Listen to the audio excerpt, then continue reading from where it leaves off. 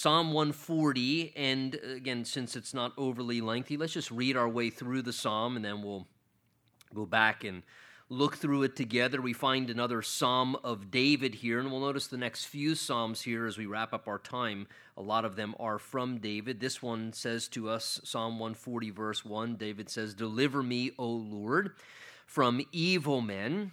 Preserve me from violent men, who plan evil things in their hearts. They continually gather together for war. They sharpen their tongues like a serpent. The poison of asps is under their lips. Keep me, O Lord, from the hands of the wicked.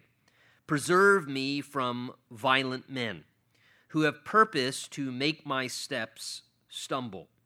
The proud have hidden a snare for me and cords. They have spread a net by the wayside. They have set traps for me. I said to the Lord, you are my God. Hear the voice of my supplications, O Lord. O God, the Lord, the strength of my salvation, you have covered my head in the day of battle. Do not grant, O Lord, the desires of the wicked. Do not further his wicked scheme, lest they be exalted. As for the head of those who surround me, let the evil of their lips cover them. Let burning coals fall upon them. Let them be cast into the fire, into deep pits, that they rise not up again. Let not a slanderer be established in the earth. Let evil hunt the violent man to overthrow him. I know that the Lord will maintain the cause of the afflicted and justice for the poor. Surely the righteous shall give thanks to your name. The upright shall dwell in your presence. Psalm 140, we'll see, is basically a plea of David here as he's praying to God for both protection and preservation. We'll see from, as he's mentioned repeatedly, the reference to evil men, or you notice the repetition. He also refers to these evil men who were plotting and planning things multiple times. He also refers to them as violent men. And basically, David here, because of what he is dealing with, and hopefully if you've had a bad day after reading that, you feel your day's not as bad, as perhaps David was dealing with some of the hardships and the difficulties that he's describing there. And David here is requesting that God would basically do two things, that he would stop the evil endeavors and things that were happening that were evil and hurtful, that were violent and were damaging, that God would stop those things and restrain evil, and at the same time that he would sustain the righteous, and that he would protect the cause of those who were innocent and vulnerable and who were doing what was right in God's sight.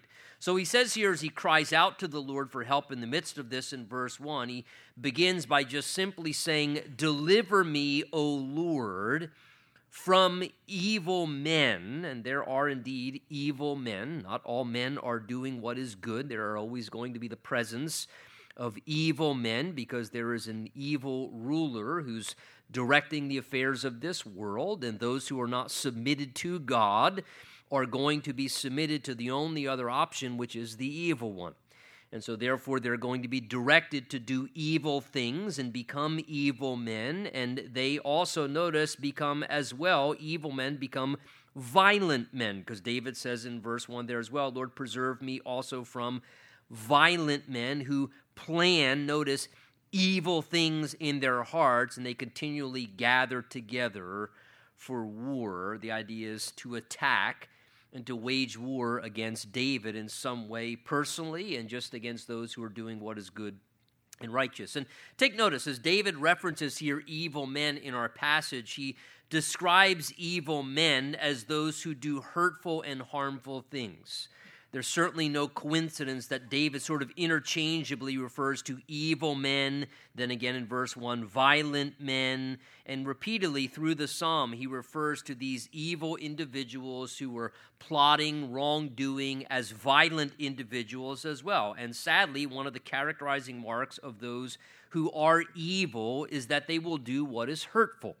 They'll do what's harmful. That's what violent people do. Violent people hurt others. Violent people bring about harm against other people. And those who have evil intention because of the corruption of their hearts, they're going to plan things and they're going to endeavor to do certain practices that are ultimately going to result in hurtful experiences for other people. They're going to harm individuals, and they'll even plan such things. He mentions there in verse 2, those who actually plan evil things in their hearts. You know, it seems that we can't get more than a few days stretch anymore. Can't even get a full week, it seems, nowadays before we see someone else who, whether it's a mass shooting or some terroristic endeavor or just individuals who didn't just spontaneously, just all of a sudden in a snap decision in the moment decide to do something evil or violent or murderous or destructive, but they actually plan intentionally in advance to go into some populated area, to go into a store, to go into a crowd, to attack in the midst of a parade, as we just saw over the holiday weekend, or to go into a school. And literally those who actually plan evil things in their hearts, that they actually have such a evil intention that they want to destroy lives for whatever reason, mainly just to obtain whatever their own objective is. And those who are evil in their hearts and who are hurtful, violent individuals are always willing to make that trade-off. They are willing to plan things and then to perform things that will basically destroy other people's lives just to obtain whatever their objective is. And of course, that can happen in a literal sense, and sadly we see that.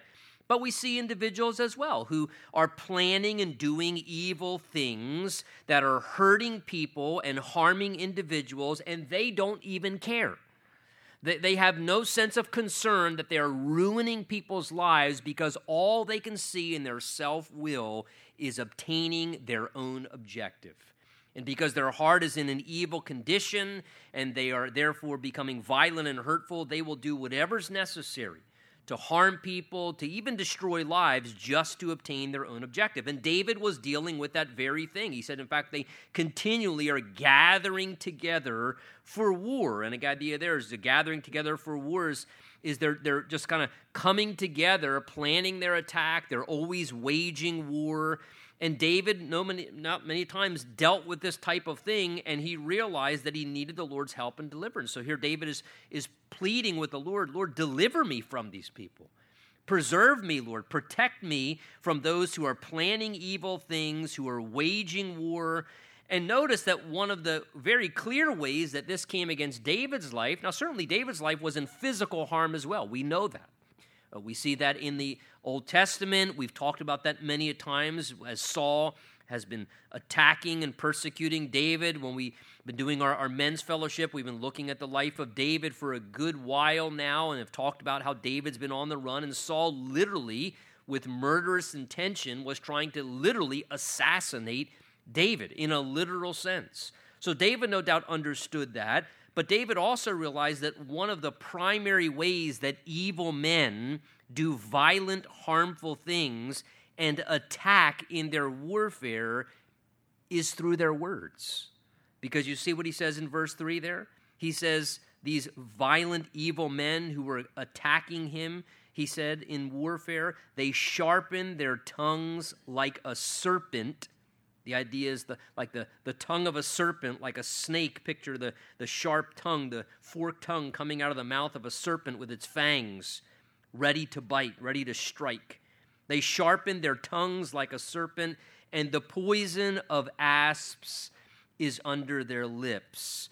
And the asp is basically a very poisonous snake that, if not treated upon the bite of one of these poisonous asps, it's said that literally within a matter of a few moments it can be fatal.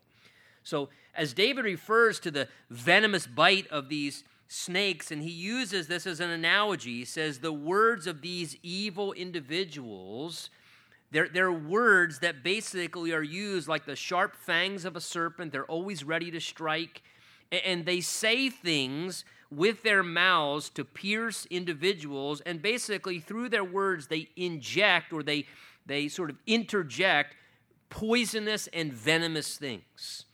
And we've all, to some degree, probably experienced that in our lives. Maybe someone said some things about us, and what they said about us was just completely toxic, and it just poisoned the minds of other people, and they were just words that were just like a poisonous serpent. They said things about us that were completely toxic and poisoned the minds of people in their thoughts towards us, about our character. Or maybe it just completely poisoned our own life. Maybe they said things to us that were so hurtful and were so poisonous, it was like being bitten by a venomous snake. And it had great damage in our lives because of the very hurtful things that were conveyed. And, the Bible speaks a great deal, and we'll see in the book of Proverbs as well, of the references of how in the power of the tongue there's life and death. And how literally, when we think about the reality that words can be, if you think about it, words can be incredibly helpful, words can be incredibly harmful, but all words ultimately are influential, one way or the other, right? Words can be incredibly helpful, and words can be a great tool. They can promote health and life and healing. And at the same time, words can be incredibly harmful and hurtful and destructive, not just in one-on-one conversations, but it is through words, that people have swayed entire movements, have swayed nations, that led to things like the Holocaust. Where did that come from? Words. Just saying words and propaganda and promoting ideas, and words are incredibly hurtful, powerful instruments, but whether they're helpful or they're harmful, words are always very powerful and they're very influential. It's just what we do with our words. And David speaks of those who are evil, that one of their key tools, one of their greatest weapons is using words in a hurtful, destructive way to poison situations, to poison people's minds, whether it's ours or other people's. And David says, Lord, preserve me from this. Please deliver me from these individuals who are doing such things. And he says, verse 4, keep me, O Lord, as well from the hands of the wicked. Preserve me, he says again, from violent men who have purpose. Notice David says, they've purposed to make my steps stumble. Verse 5, he says, the proud, the arrogant. They've hidden a snare for me and cords. The idea is like baiting a trap to catch an animal. They've spread a net by the wayside, and they have set traps for me. So literally, David was dealing with individuals who were actually purposely trying to trip him up. They were trying to do things to ensnare David, to trap him, whether it was Saul and the many attempts that he made to bring down David, whether it was Absalom's rebellion when his son rebelled against him, and there was the whole palace coup, and he was trying to persuade everybody to get David off the throne and let him have his father's role, and all the intrigue that went along with that, or all the many other occasions. David said, boy, Lord, there are times when people are literally trying to make me stumble. They're trying to trip me up. And, there are going to be times in our lives where one of the ways the devil will work is not only through the hurtful words of an individual, but the devil will actually orchestrate situations and sadly even work through individuals to bait us and to literally set traps and snares for us, because the devil wants to stumble us. And he wants to get us entrapped in things, and he wants to ensnare us in things, to get us to sin, to get us to fall on our face, to get us to do something that's going to ruin our testimony or behave in a way that's just going to be destructive in our lives. And we have to continually be on guard and be asking the Lord's preservation over our lives. Lord, protect me. There are traps being set for me. There are those who are putting out snares around me, the evil one orchestrating his ways, using people to try and trip us up. And he says, verse 6, I said to the Lord, you are my God. Hear the voice of my supplications, O Lord. Please attend to my prayer. He says, O God, the Lord, the strength, he says, of my salvation. You have covered my head, he says, in the day of battle. So David knew, notice there, David knew the strength that would assure his deliverance had nothing to do with him being able to overcome the schemes that were happening against him. It wasn't going to be David trying to outwit in his own smarts and his own skill, that somehow he was going to avoid the traps or he was going to deliver himself out of his problems as he's dealing with the difficulties that he's describing here in this psalm. David knew the source and the strength to assure his deliverance out of these problems was not his own efforts, but it was going to be the power of God to intervene on his behalf. He says there in verse 7, Lord God, he says, you are the strength of my salvation. That is salvation or of my deliverance. Lord, my deliverance out of trouble, my deliverance out of the traps that are set in front of me to try and stumble me, my deliverance from people who are trying to hurt me and destroy me or say things to ruin me. Lord, my deliverance is completely dependent upon your strength and your strength to be able to deliver me away from those who are trying to ruin me. And he recognized that what God did and God does was the source and the strength of his salvation and deliverance, because he even describes in verse 7 there, he says, Lord, it's because you have covered my head in the day of battle. Now, covering the head was crucial. They would wear weapons, certainly even in ancient warfare. They would wear armor in ancient warfare, and the helmet was critical. And the reason why the helmet was critical was because a head wound was typically pretty fatal. And so David here describes like the helmet being put on his head to protect and to guard his head from a mortal wound. And he says, Lord, you have covered my head in the day of battle. Lord, you are the one who has protected me from a mortal head wound, from a fatal blow, the idea is. And I like the way David pictures God like putting the spiritual armor over his head to protect his head. You know, of course, in the New Testament, the Bible speaks in Ephesians 6 about spiritual warfare and how we're to put on the helmet of salvation and the breastplate of righteousness. And again, this spiritual armor that God gives to us so that we're not defeated and we're not destroyed by the spiritual attacks of the devil, from the evil one, because we deal with spiritual battles, even as David was engaging in physical battles. And it's interesting that one of the things that is important for us to have is the helmet of salvation, to have something to protect our head, because what's within our head? Our minds. And one of the primary places where the devil loves to attack in his battle efforts is to attack our minds, to attack our thoughts. And that's why it is so crucial to continually be looking to the Lord. Lord, please, would you cover my head? Would you protect my head? The idea is, Lord, protect my mind. Because many a times we all know that this is where the battleground is, right? The devil knows that he has no access, if you're a born-again Christian, he has no more access to your soul. Ephesians 1 says that we have been sealed with the Holy Spirit. And the devil is not going to break God's seal. So your spirit, your soul, the deepest part of you, the eternal part of your being, that is sealed by the Spirit of God, and the devil can't tamper with that. But what the devil does tend to do is, it seems that his beachfront, the place where he launches his attacks to bring battle against us, is in the realm of the mind. To continuously attack our minds with wrong ideas and deceptive thoughts and lies. Remember, Jesus said that he is the father of lies, and when he lies, he speaks his native language. It's literally the native language of the devil to lie.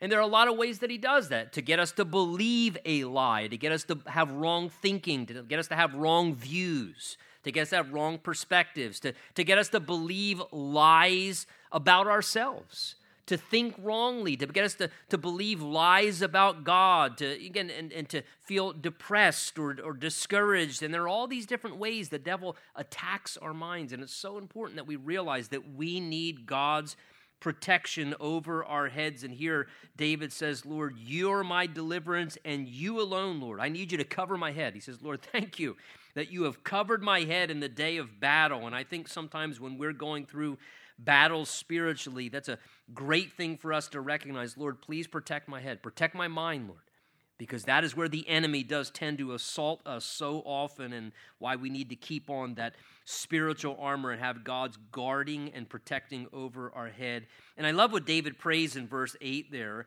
as he's expressing his deep concern that the evil men would not be advancing in what they're doing. Look what he says, verse 8. He prays, Lord, Do not grant, O Lord, the desires of the wicked, and do not further his wicked scheme, lest they be exalted. The idea exalted, when someone's exalted, they're given authority or given power or given control if they're exalted. And so David says here in verse 8, God, please don't allow the desires of the wicked to succeed.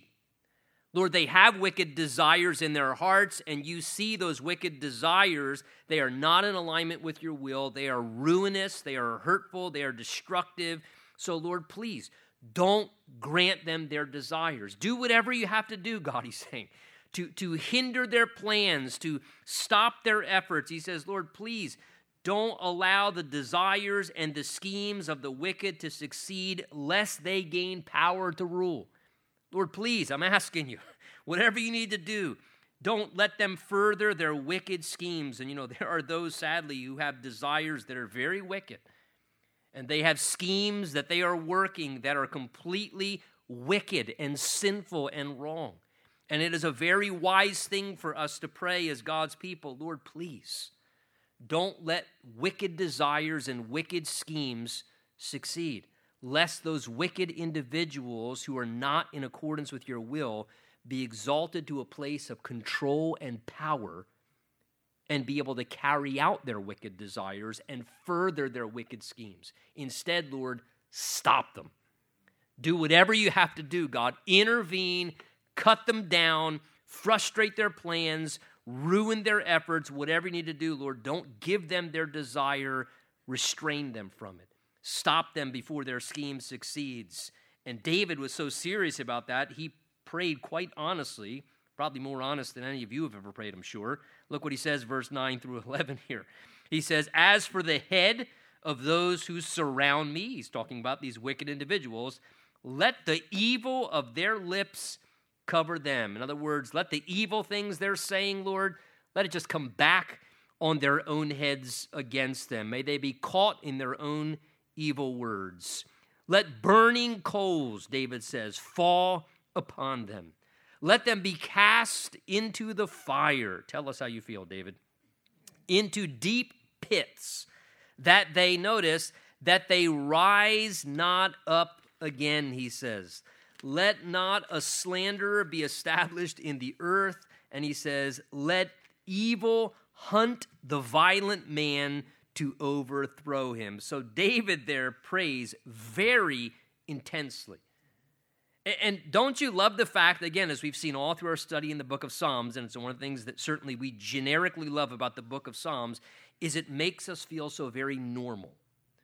Because we read the ranges of emotion and the passion and how David at times takes us from the depths of just utter depression and despair, and he's just totally despondent and he's at his wit's end, and other times he's angry as can be, like here in our passage. Other times he is just filled with joy and enthusiasm, and other times he's pleading and crying, and there's all these ranges of emotion.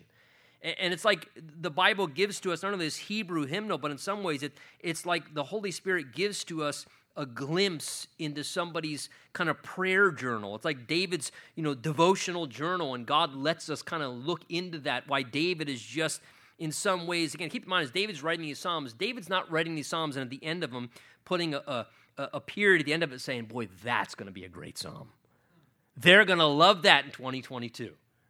Man, they're going to take that thing there about, Lord, don't give the desires of the wicked and the wicked schemes, and they're going to say, that fits the current administration. I mean, David wasn't thinking any of that. David's just recording these things under the inspiration of the Spirit, and because the Spirit of God spoke these things, they become applicable to all of us down through the generations. But David was genuinely, I hope you can tell, he's just pouring out his heart. And we may read that and think, wow, I mean, that is David. I mean, I can't believe you'd say such things. I mean, let fire come on their heads and be cast into the fire and let them fall into a pit and never rise up again. But what's David doing? He's just being honest, right? He's not polishing up his communication before God. He realizes, like Psalm 139, before a word is on my tongue, you know it completely, O God. In other words, David realizes, if I don't express this and get it off my chest, and tell God how I honestly feel, because he knows how I feel anyway, then it's just going to make me go more crazy inside. So he just realizes, I got to just get my complaint out to God. And rather than tell other people about it, that's what we usually do, right? We just tell everybody else about it. We would write those kind of things or say those kind of things maybe in front of other people, which is unhealthy and unproductive. David just prays real honest. And I think God wants us to pray very honestly. It doesn't mean God's going to answer our prayers. It doesn't mean God's going to say, all right, David, I had a fireball ready. Now you asked. It doesn't mean God's going to answer our prayers, but God can process it, right?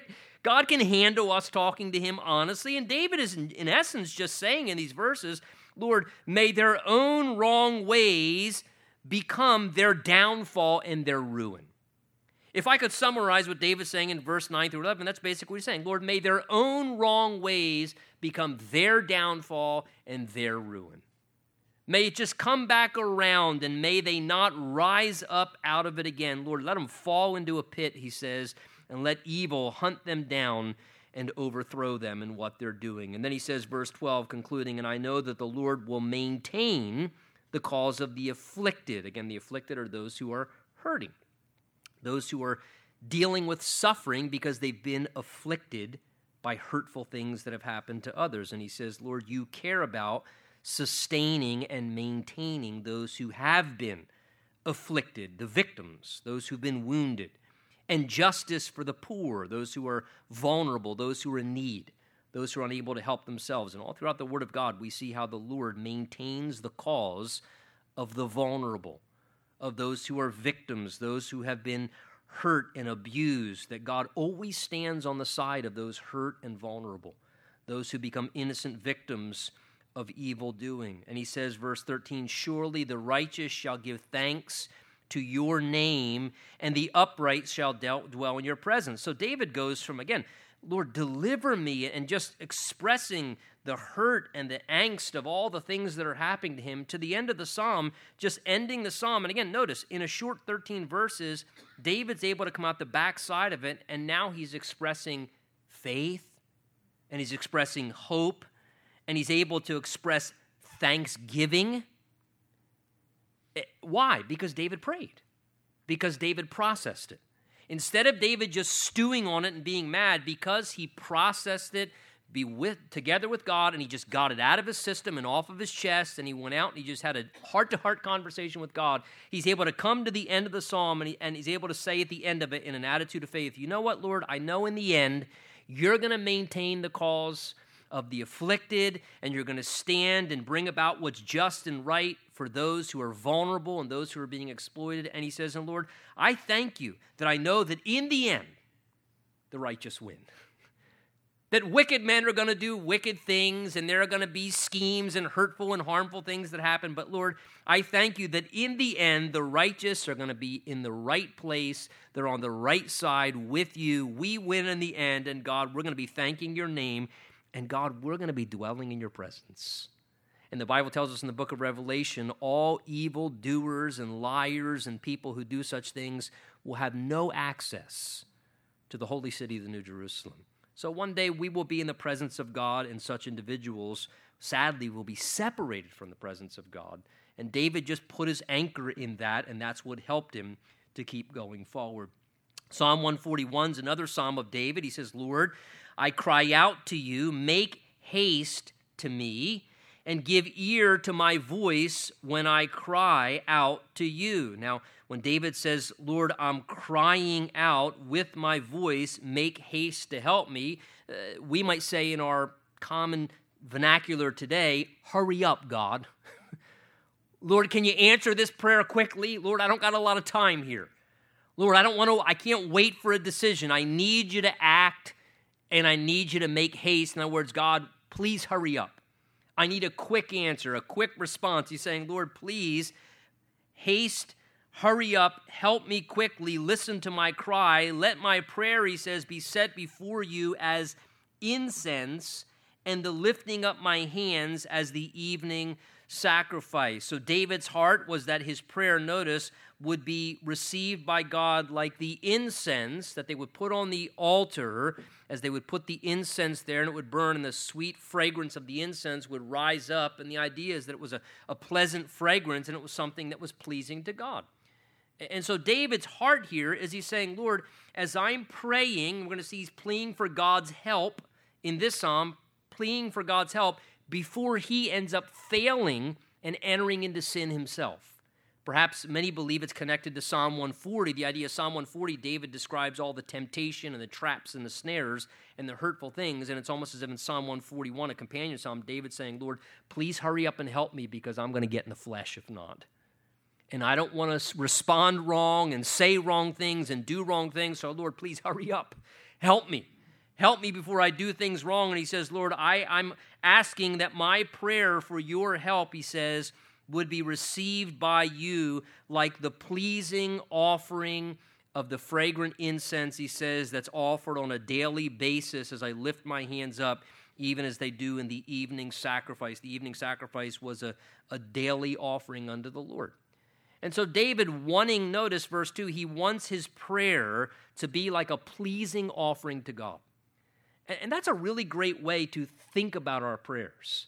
Lord, my heart is that my prayer to you would be something that brings pleasure to you. That it would be like a pleasing offering, like the sweet incense that would rise up from the altar of incense there as I lift my hands in dependency to you. Lord, I pray that it would please you, that I'm asking these things. I pray that it would please you what I'm praying, what I'm asking for. And look what David asks. What a great thing, verse 3. Set a guard, O Lord, over my mouth. Keep watch over the door of my lips.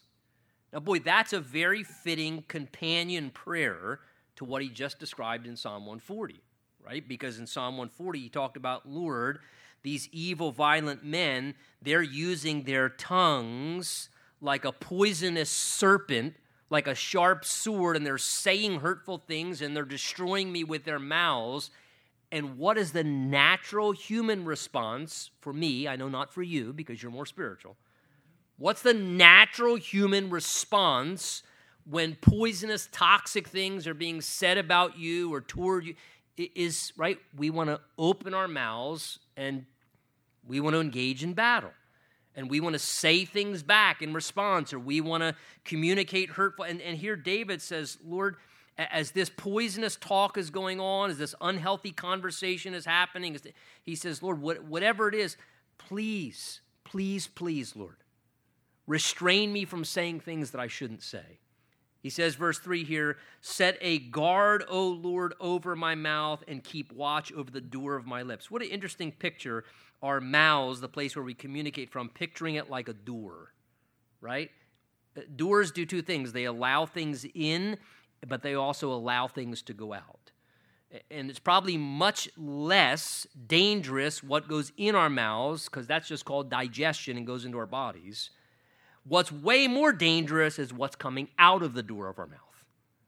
That's what tends to be a lot more dangerous and a lot more concerning. And so we should be, honestly, quite a bit more concerned about what's going out of our mouths than we are what's going into our mouths. Many of us are way more focused on what's going into our mouths, and we should be way more focused on what's going out of our mouths. And so David says, Lord, please, would you set up a guard, a garrison over the door of my mouth? Lord, I don't want to say things that I shouldn't be saying. Lord, I don't want hurtful things to come out of my mouth. Lord, I don't want to end up saying things that are just end up becoming fuel to a fire or become more gossip or more backbiting. And Lord, so please help me to learn to have restraint over my mouth. And boy, that is a tough thing, is it not?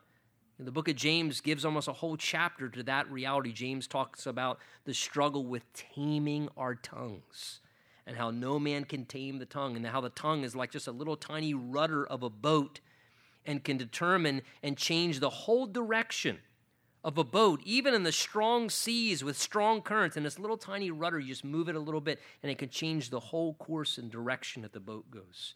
And boy, with just a few words, we can change the whole course of where a conversation goes. We can send it down a really bad and wrong path by kind of just jumping in and interjecting our thoughts and saying things that just add fuel to a fire, or we can use our words in a healthy and a productive way. And so David says, Lord, please, I'm asking, and I pray that this prayer pleases you like sweet incense. Lord, would you guard what I say, keep a door over my mouth, and watch what my lips will communicate. And boy, that's a great prayer, I think, just to continually pray ourselves in regards to what things we say and try not to say. Verse 4, he says, and don't incline my heart to any evil thing, to practice wicked works with men who work iniquity, and don't let me eat their delicacies. The idea is don't let me indulge in the delicacies, the pleasant things that they're enjoying. And so David asks here, Lord, I ask you not only restrain me from wrong speech, but Lord, please don't let me, he says, verse 4, don't let my heart begin to find enjoyment, like indulging and eating the delicacies, the pastries, all the royal pleasantries. Remember Daniel in his book, it says that he didn't want anything to do with the king's delicacies because he knew those things were defiled and wrong.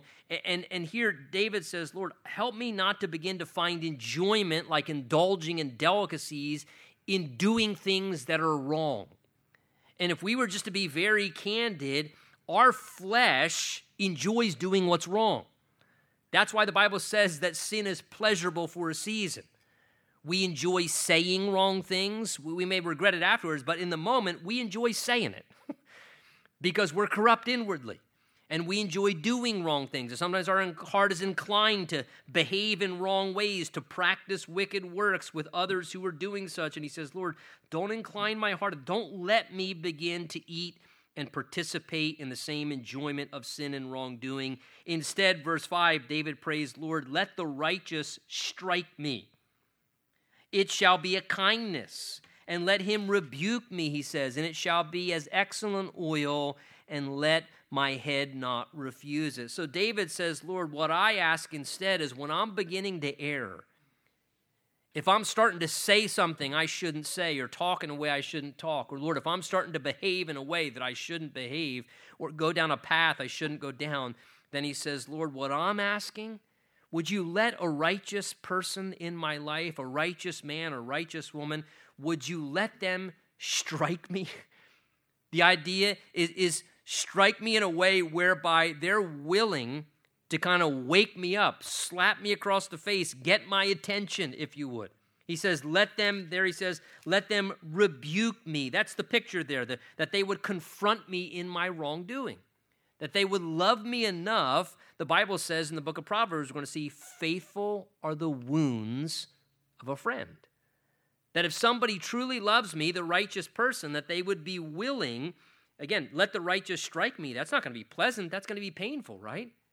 But if somebody strikes you, it's going to rattle your cage, right? It's going to wake you up and get your attention. So he's saying, Lord, if I start doing wrong things, then please, would you let somebody righteous strike me for righteousness' sake? The idea is that they would rebuke me, that they would have enough courage to confront me in my error and challenge me when I'm doing what's wrong. And that they would speak into my life a rebuke. Hey, what are you doing? Why are you heading down that path? Or why did you talk like that? Or what are you thinking like that for? And that they would challenge and confront us in our error. And he says that would actually be a kindness to me. He's saying it would actually be kind for a person to do such because they care enough about our soul that they're willing to confront us to protect us from more problems. And he says, and it also shall be like excellent oil. Now, the idea of excellent oil, in that day, they many times, when you had a guest come into your home, would anoint you with a fragrant oil, and that was something that was a blessing because it made you, when you entered into someone's home, more pleasant to be around. Because in a day where they did not bathe as much, and they did not have Old Spice and all the deodorants that we use that basically just hide the stench that's there anyway in our armpit, we're just hiding it. It's a lot like religion, right? Religion just hides the stench. The blood of Jesus removes the filth from our life. Religion is kind of like deodorant. It just kind of hides it temporarily. And then it starts permeating back out again. And so they would anoint one another with fragrant oil as they would come into the house because it made you a lot more pleasant to be around. And so David says, not only would it be kind when people rebuke me, when the righteous rebuke me for wrongdoing, but he says, it would also be like a blessing because it will make me a more pleasant person to be around by somebody confronting me and challenging me. It will make me a more blessed person in the presence of others rather than a stench in their nostrils. And David says, Lord, please, all I ask is let my head not refuse it. In other words, David says, Lord, when somebody does rebuke me, help me not to be so arrogant that I don't receive it. Lord, when somebody does confront me or challenge me when I'm doing what's wrong, help me to be humble enough to receive it and not refuse it. And boy, that's a very important thing that we would always want to not refuse when we've been corrected, but we be open to a legitimate rebuke from a righteous individual out of love for our condition. He says, for still my prayer is against the deeds of the wicked.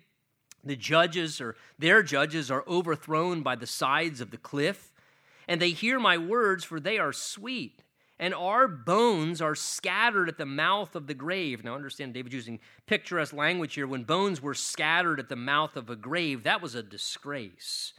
Because what was more disgraceful to a Jew than just being put to death by their enemy was being put to death by their enemy and not being buried in a dignified way. So for someone's bones to just be scattered, and one of the ways at times in the ancient culture they would disgrace people after they would kill them was they would leave their bodies strewn on the battlefields, or they would open up tombs of their ancient kings and they would strew their bones all over the place. And it was just a way to show complete disregard and to strip the dignity from people. So what David is describing here is being disgraced by the enemy. And he says, when one plows and breaks up the earth, like a plow breaking up the ground, plowing over his back. The idea is plowing over his life and breaking up his life. But yet, think about it. Though David's describing being disgraced by his enemies and those who were against him, and those, it was like they were plowing up his life. When you plow up and break up the soil, that actually ultimately is done for what? A productive purpose. When you plow and break up the soil, the purpose of that is to make that soil more productive. So even when things do happen in our lives, and they will from time to time, where basically we feel like things are transpiring in our lives, or maybe things have been done to us that have caused us to kind of have our life kind of plowed and broken up. And we feel like that we're broken maybe because the plow's been drug over our life by what's happening in our life or what's been done to our life. Understand, part of plowing and breaking up the ground is to make the soil prepared for something greater. It's to actually make us more productive, to make us more fruitful, to make our life more fertile for something to come out of it. And so if you feel like God's been allowing your life to kind of been plowed and broken up, then understand there is something good that God can bring out of that. I know it's not a pleasant experience, but God can bring great things out of a broken up life. Verse 8, he says, but my eyes, Lord, despite this, they're upon you, O God, the Lord, and in you I take refuge or security. Do not leave my soul destitute.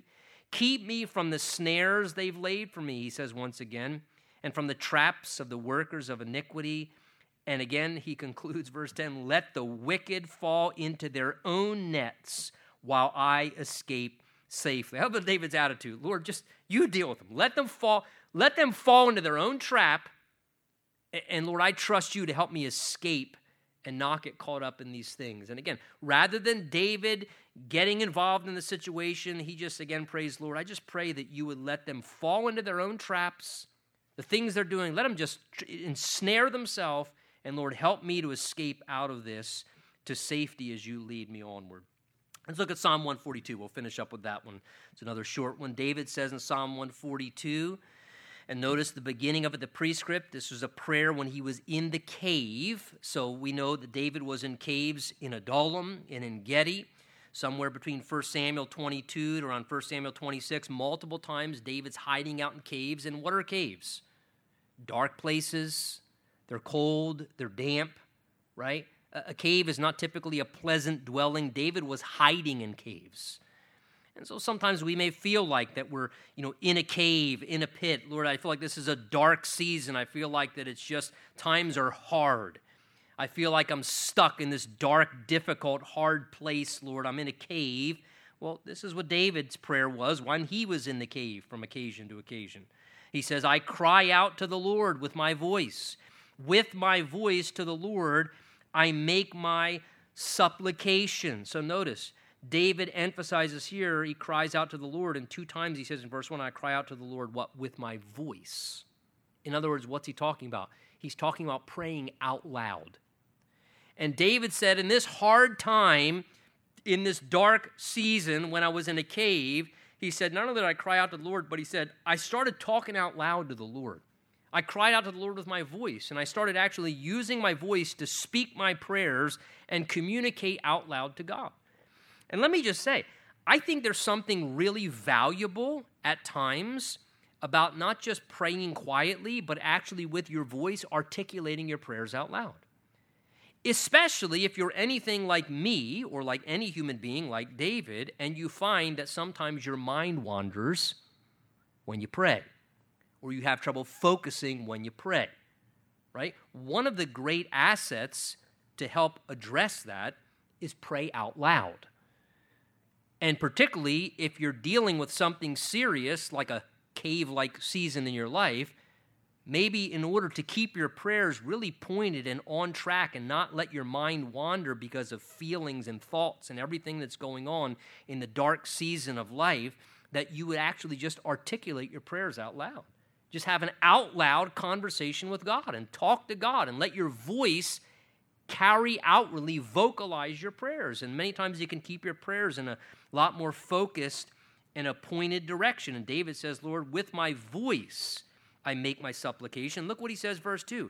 And I pour out my complaint before him. I declare before him my trouble. So notice, did David have troubles? Yes, he did. Did David at times have complaints within his soul? Yes, he did. And David said, what did I do with my complaint and my trouble? He said, I just poured it out before the Lord.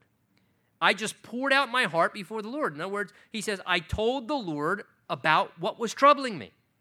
And I told the Lord what my complaint was. I just poured out all of my complaints, and I poured it out. But notice, David says, I poured out my complaints before him. A lot of times, and I'm not saying there's anything wrong with telling other people our troubles and our complaints, but there's no better thing to do than to just get before God and to just pour out your complaint before the Lord. And just tell the Lord. Be honest with the Lord. You know, I read a book over the time that I just took off on vacation recently and doing a little bit of reading, a few books. I read one book I've had on my shelf for years. It was called Disappointment with God.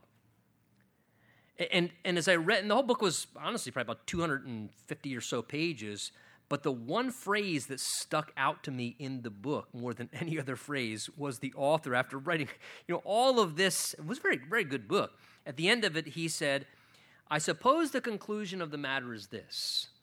He said, I suppose that disappointment with God is a better alternative than disappointment without God. And I thought, that's really good. I suppose that disappointment with God, and if we were to be honest, at times we all may feel disappointed with God. Lord, why? But he says, I suppose that disappointment with God is a much better alternative than disappointment without God. Because life's filled with disappointment, right? Who doesn't have troubles? Who doesn't have complaints about what's going on in their lives from time to time? And he says, Lord, but I'm thankful I can pour out my complaint to you. I can just tell you about my complaint and my trouble. And he says, verse 3, when my spirit was overwhelmed within me. Thank you for your honesty, David. Sounds like he's pretty kind of at his wit's end there. My spirit was overwhelmed within me. But Lord, when that was happening, he says, you knew my path. You knew I was on that path where I was feeling overwhelmed within. And in the way in which I was walking, the Lord was aware of that path. And they have secretly set a snare for me. Look on my right hand and see, for there is no one who acknowledges me.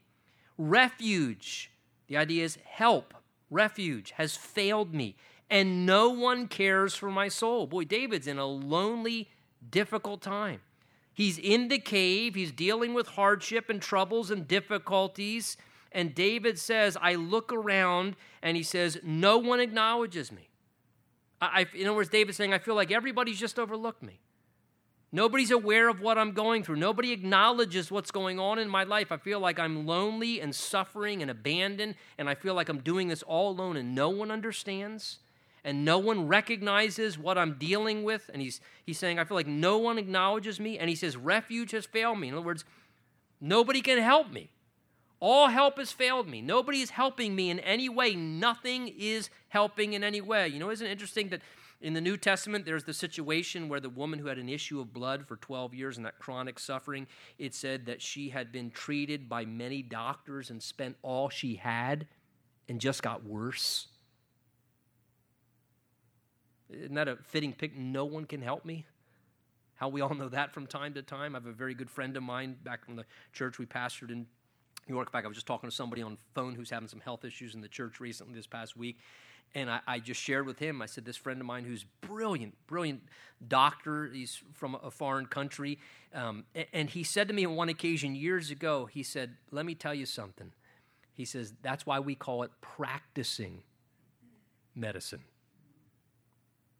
Because he says, that's what we're doing, practicing. We're just practicing.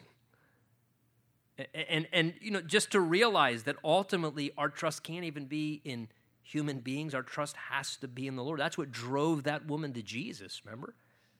As she went and touched the Lord, and she reached out to touch the hem of his garment. Lord, I have spent all I had, and I have spent all my efforts, and I'm not even getting better. I'm just getting worse. No help has come into my situation. Help has failed me.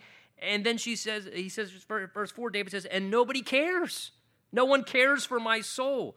Boy, who has not ever felt like that in their life before? I feel like no one cares. I got to underline there on those three words, no one cares. Sometimes we feel like that. No one cares, Lord. And so verse 5, I cried out to you, O Lord. I said, you are my refuge. In other words, Lord, you're my help. The only help that exists for me is you. You are my portion in the land of the living. Someone's portion was what sustained them. Your portion of food, your portion is that which is just enough to sustain you. And he says, Lord, you are my portion in the land of the living. Lord, nothing else can satisfy and sustain me, but you are my portion in this land of the living. So attend to my cry, for I am brought very low. Deliver me from my persecutors, for they are stronger than I. Lord, I confess my weakness, David says. They're stronger than me. Lord, I don't have the strength to overcome in this situation. He says, I'm too weak. Verse 7, he concludes, bring my soul out of prison, that I may praise your name. The righteous shall surround me, for you shall deal bountifully with me. So again, where does David conclude this psalm? In the midst of the cave as he prays and pours out his complaint to God and expresses how he feels and tells the Lord, no one cares and no one can help, but Lord, you're my portion. You're the only thing I have. I'm clinging to you. And he says, Lord, please bring my soul out of this prison. Lord, I'm tired of being stuck in this prison. Get me out of this prison I feel stuck in. And he says, so that I can praise your name. And he says, Lord, I believe, he ends on a note of hopefulness, that you shall deal bountifully with me.